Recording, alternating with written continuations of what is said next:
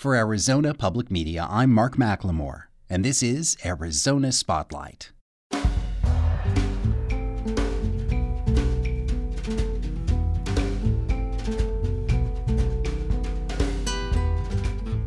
Coming up, StoryCorps brings us a man and his young daughter sharing memories of good times and bad. Meet bassist Reed Anderson of the cutting-edge jazz group The Bad Plus. Visit a barber school in Tucson and tour an exhibit created by refugee artists at the Tucson Museum of Art. Those stories are next on Arizona Spotlight.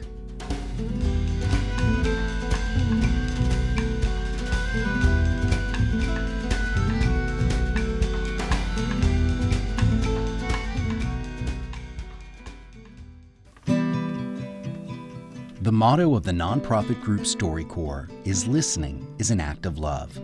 Since 2003, thousands of people from around the world have had the opportunity to record stories in the form of a conversation with someone they love. A team from StoryCorps is in Tucson now, and next we'll hear Rogelio Camarillo talking with his daughter, Lourdes, who is 11 years old. Do you have any important family traditions you can think of? I like Mexican food. Mexican food?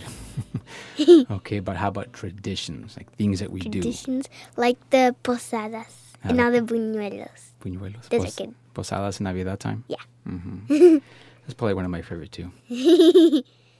What would be one of your earliest memories that you remember? Like when I was a baby or like right now? Yeah, no, when you were a baby, like the first thing as far back as you can think, like how about personal stuff, things that you've accomplished, that you've done or that you've experienced? Well, when I was little, the thing that I was like, oh my gosh, I finally did it, was when I stopped sucking my thumb. I remember that too. Because I was sleeping and Mom would always tell me, like, don't suck your thumb. And I just couldn't sleep. Like, my thumb was like all over here. I was like, okay, I'm going to do it. And I just couldn't sleep. And so I'm just like, I have to do it. And then I was like, so, yeah. That took a long time to get you to stop that habit. Yeah. We put chile on your hands. We put all kinds of spices and lemon and things that I make would it still taste like it. nasty, and you still. It didn't work. But it's part of your family because your tío, who's in heaven now, your tío Rodolfo, he used to suck his thumb too. Oh, he did? Mm-hmm. High five. Yeah, high five. He's in heaven now. Good point. Yeah. That's where he is. Too funny. Going back to memories, what is your first memory of me? Like when you would come back from work and then all the steam from the pots and what Mom was cooking, and then you would come and then you would serve the plates and all that. And when you would work in the studio or when you were like working out. You got a good memory. So you said that the saddest day in your life was when your mom and I got divorced about 3 years ago now. Was that, for you, was that sadder than when we realized that you had cancer? I didn't really care that much. I was just like, I don't know, as long as this medicine tastes good. Yeah, you're about 5.5 years old when we realized you had cancer in your eye, but you didn't even feel anything. It was a miracle we found it. You know how we found it? Yeah, I've heard it a lot of times. Oh, you have? When you were talking to the guy in the D-backs game in Phoenix. Oh, right. When I was like playing with my dolls and you were coming from work and you were going to be like, hi! And I looked at you and then there was like this white thing. Like white balloon light thingy bobber. Right. Well, I saw a gold shimmer in your eye. That'd be kind of creepy. Well, it was. You're like, what the heck? That's exactly what I thought. Like, what is that? You're like, I thought you had glitter in your eye or something, but I couldn't see it again. And then about a week later, one of your aunts, your tia Pupi, was visiting, and you guys were playing a staring game, remember? And it was dim in the living room, so your pupil was dilated, and she saw a little something, and then she showed your mom and I. And then we just took you to the doctor one day, and next thing we know, 3 and days. like a billion doctors was like, I don't know. And then the last one's like, go to St. Jude's Hospital in Los Angeles. And you're like, what? Yeah, it was Children's Hospital, Los Angeles. But yeah, it took us 3 days to find it, but next thing we know, we are in Los Angeles. And I remember one thing in particular, the psychologist who prepared us before the surgery, we were in her office, and you were playing with a bunch of toys on the floor. And your mom and I were sitting there, and she was telling us what to expect from the surgery and everything. And she was talking out loud so that you can hear what we were going to do without hiding anything from you, but not saying it directly to you. But we knew you were listening, and you were smart, so I knew you were picking it up. Mm-hmm. I was eavesdropping. You were eavesdropping. Right. And on the way out, your nana and tata and your mom were walking ahead, and you and I were walking a little further back. And I remember asking you, do you understand what's happening? Do you understand what we're going to do? And you looked at me and you said, yes, they're gonna take out my eye because of the cancer. And I said, exactly. What do you think about that? How do you feel? And you said, well, I'm scared. And I thought, okay, that's natural to be scared, but what are you scared of? And you said, because it's going to hurt when they take out my eye. But I remember telling you, it won't hurt. I promise. They're going to put you to sleep, and when you wake up, it's all over. You won't even know the difference. It might hurt a little. It's going to feel weird because you're going to have a new eye, a prosthetic eye, but, you're going to pretty much look the same. I didn't like about, the part when I was, laying down, and then they were measuring, which would fit better. Uh-huh. And I didn't like it because it took out and then in and then out. Oh, the prosthetic. Yeah. Oh, no, that was a doctor in Los Angeles. Actually, that was the ocularist, Dr. Haddad. I just remember when we were at the old McDonald's house. The Ronald McDonald House in Los Angeles. Ronald McDonald's house. And I had the eye patch, and we were watching TV, and we were laying down, and then one morning I woke up, and I couldn't feel it, but I could kind of feel the socket kind of. And then I would wake up and I would be like, do I even remember when I had two eyes? And I didn't remember. Because I was like, okay, if I had two eyes, okay, that would be weird. Would I be looking this way or this way or this way, this way? I would be like Perry the Platypus. One thing that I want you to remember always, besides the fact that you'll always be my changuita, my little monkey, no matter how old you get, words to live by. Your great-grandfather, Ramon Carvajal, he said, I want to be remembered like this. I want my children and grandkids to remember me like this. Recuerden que tuvieron unos abuelos, unos bisabuelos, pobres, pero muy honrados y muy trabajadores. And I want that to live in your heart, your great-grandfather's words. Yes, we were poor, but we were very honest and very hardworking. Remember that always. Honesty is the most important thing. And that I love you. We heard Lourdes and Rogelio Camarillo, recorded at the StoryCorps booth at the Reed Park Zoo in Tucson. More stories are at azpm.org.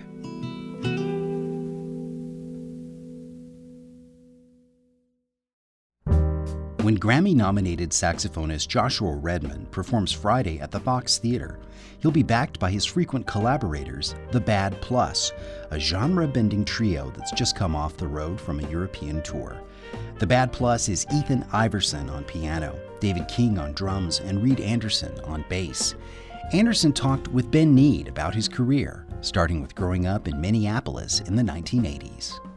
I started playing music when my parents bought one of those family organs. I must have been maybe 6 or 7. Started taking lessons on that. For some reason, they didn't buy a piano because, they didn't really know anything about music, so they bought the organ because I thought it would be more fun somehow. Ended up playing trumpet in high school and eventually got drawn to the bass. Started on electric bass and playing in rock bands and that kind of thing. And eventually, just through curiosity and other friends like David King, who's also in the Bad Plus, we grew up together. Just, found my way to more traditional jazz and then the avant-garde and et cetera.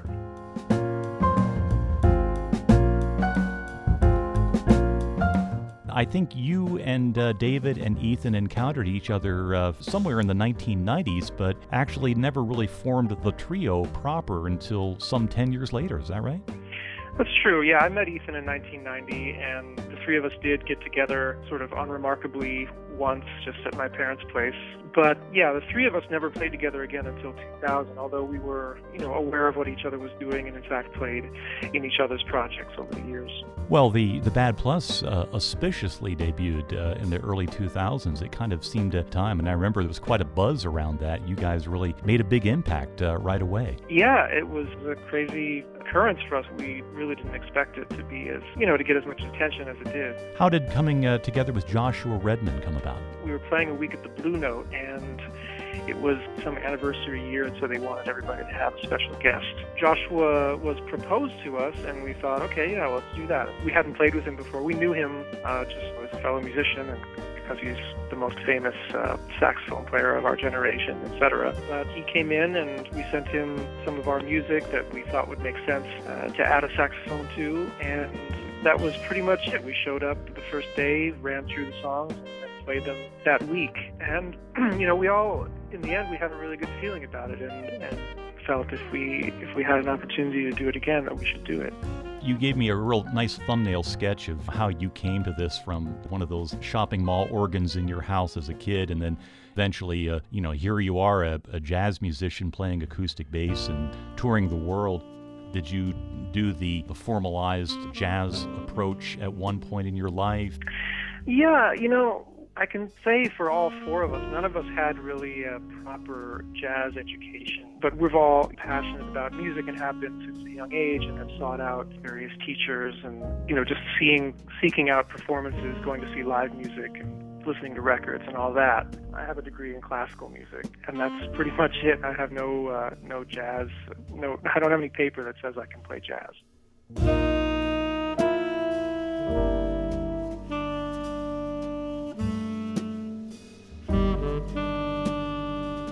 I noticed you have yourself 4 out of the 9 compositions on the album, and the lead-in track and the concluding track. I enjoy the one, Dirty Blonde. It's about the hair color.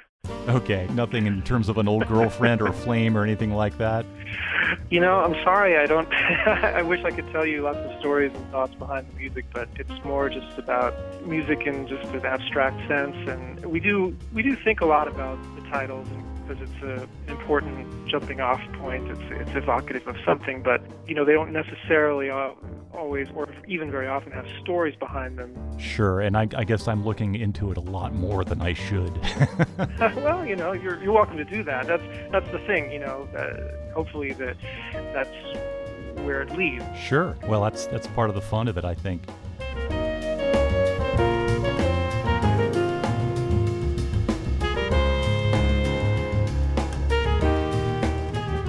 I guess there's nothing to say in terms of the title for Silence is the Question, which has you playing a very nice bass solo right at the very beginning. Well, thank you. That's actually an older song. It actually predates the Bad Plus even, but it's something we've played a lot over the years, and it's a very powerful piece when we can pull it off. It takes a lot of energy, but it's almost like a performance art in a way, because we start from basically nothing and then take it as far as we can go.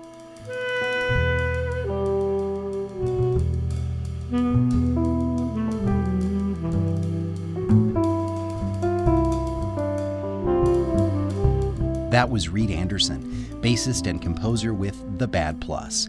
The trio performs with saxophonist Joshua Redman Friday at 8 p.m. at the Fox Tucson Theater.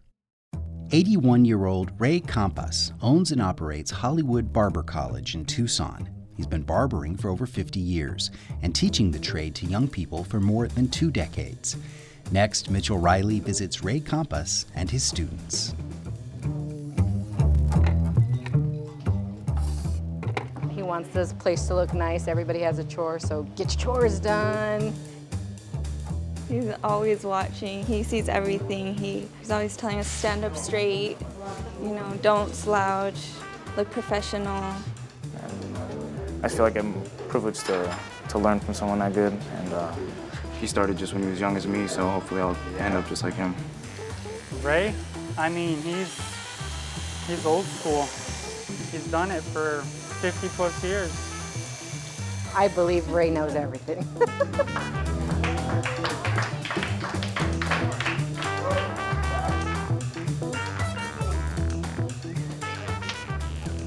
let's say you're walking in here to the shop. I'm not looking at your shoes and I'm not looking at your clothes. I'm looking at your hair.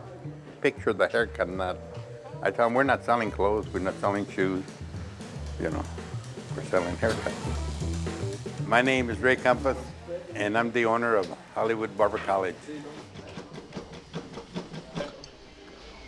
Remember, the light spot is your guide, okay? I'll be 81 next month. Start a little lower than that, okay? I've been the teacher, you know, for quite a while. I don't know, something like 22 years now, I guess. Put this comb in this corner here. Oh, I've learned everything from Ray. My name is Cara Denius, and I am an instructor here at Hollywood Barber College. The straight razor, you need to make sure that you're not pushing too hard down. Yeah, gently. As a student, I loved it. That's why I came back. I consider him family. He's an extraordinary barber. I've learned so much. I learned still so much. So if you get in front of him right here and you do this, see, the guide's all the way to the left. Anytime you watch, you can pick up something new and different that he might do that maybe he might not say. So you just kind of watch the detail. I think that's exciting. Let your eyes show you the darkness, the shadows, make a good haircut. My folks want me to go to college. They couldn't afford it, So I seen the ad in the paper, Tucson Barber College. My group was the second group of graduating from there, so that's how I got into barbering. I work at night and came to school in the daytime.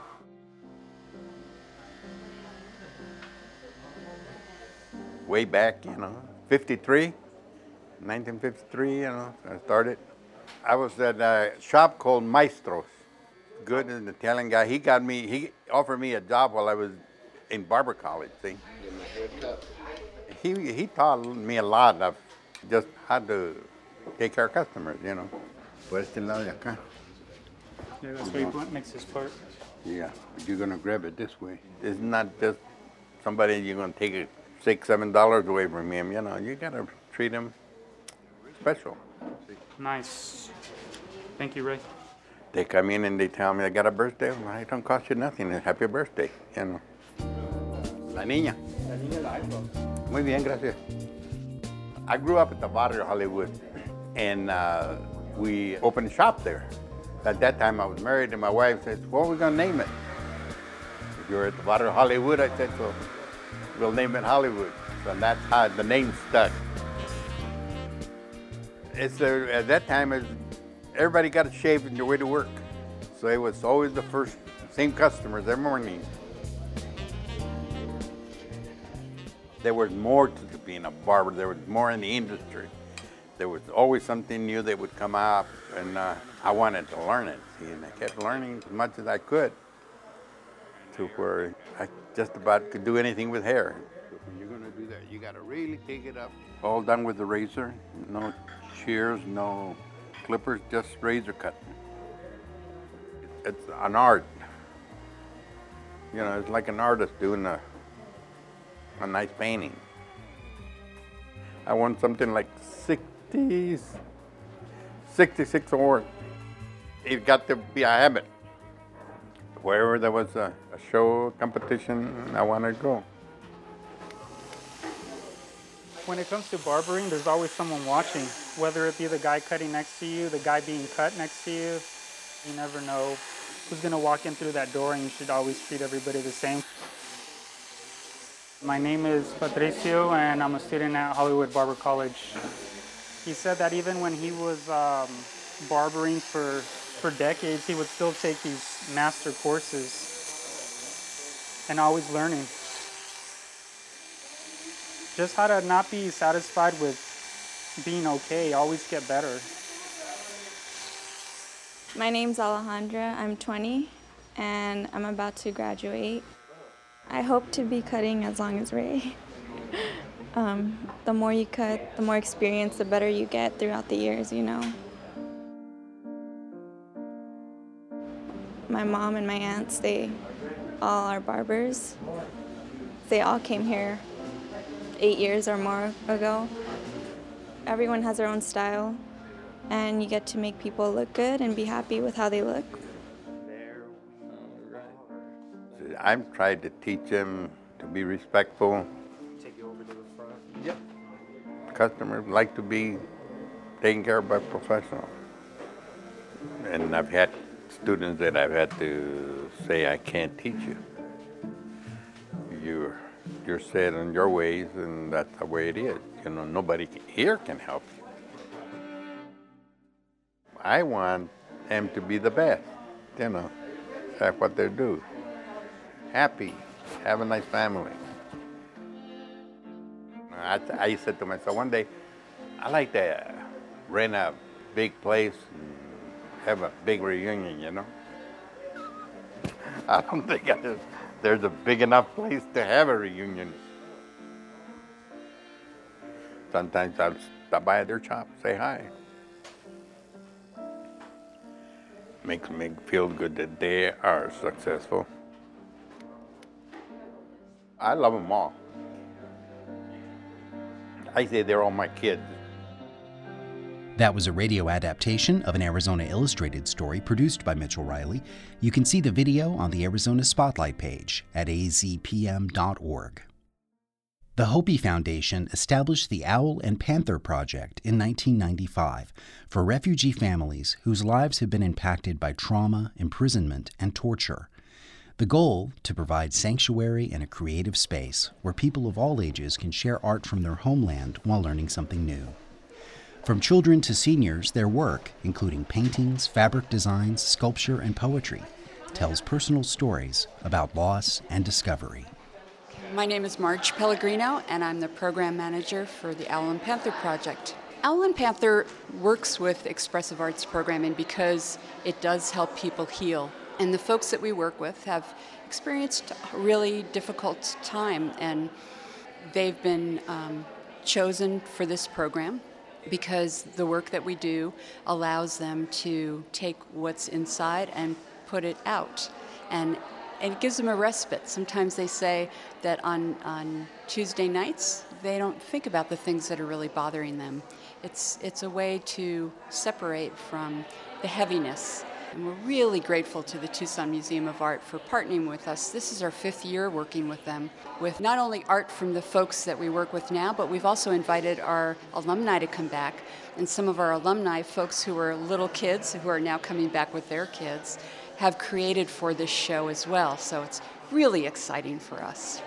My name is Mayra Guillen Vargas, and I am from Veracruz, Mexico. I came here when I was 3 years old. I started Owl and Panther when I was about 6 years old, and I was in it until I was a junior in high school. And what do you remember about that experience? Was it important to you growing up?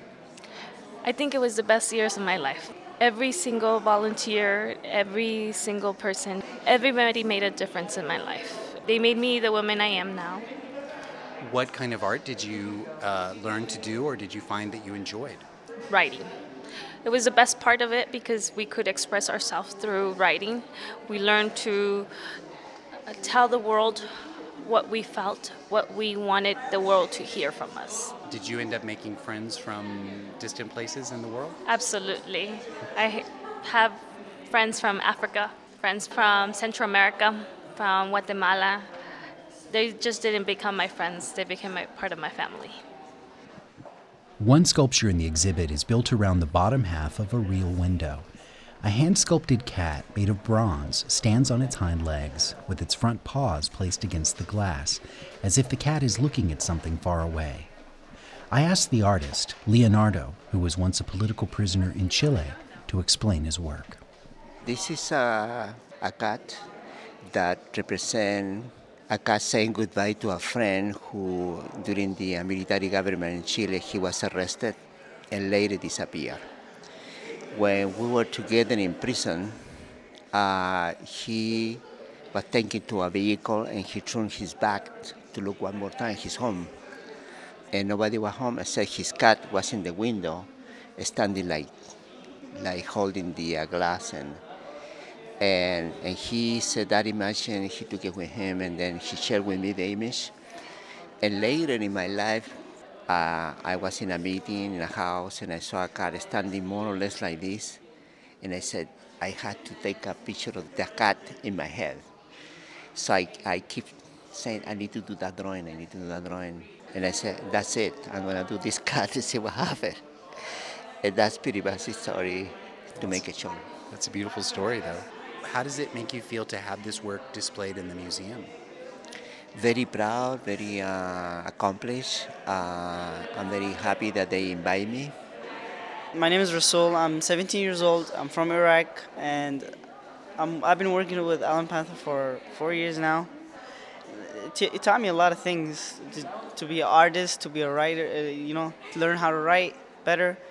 What kind of projects have you been working on most recently? What's the latest thing for you? Timeline. A timeline is talking about my life and where I came from and like who I am now and how I changed. What kind of materials do you use to create the timeline?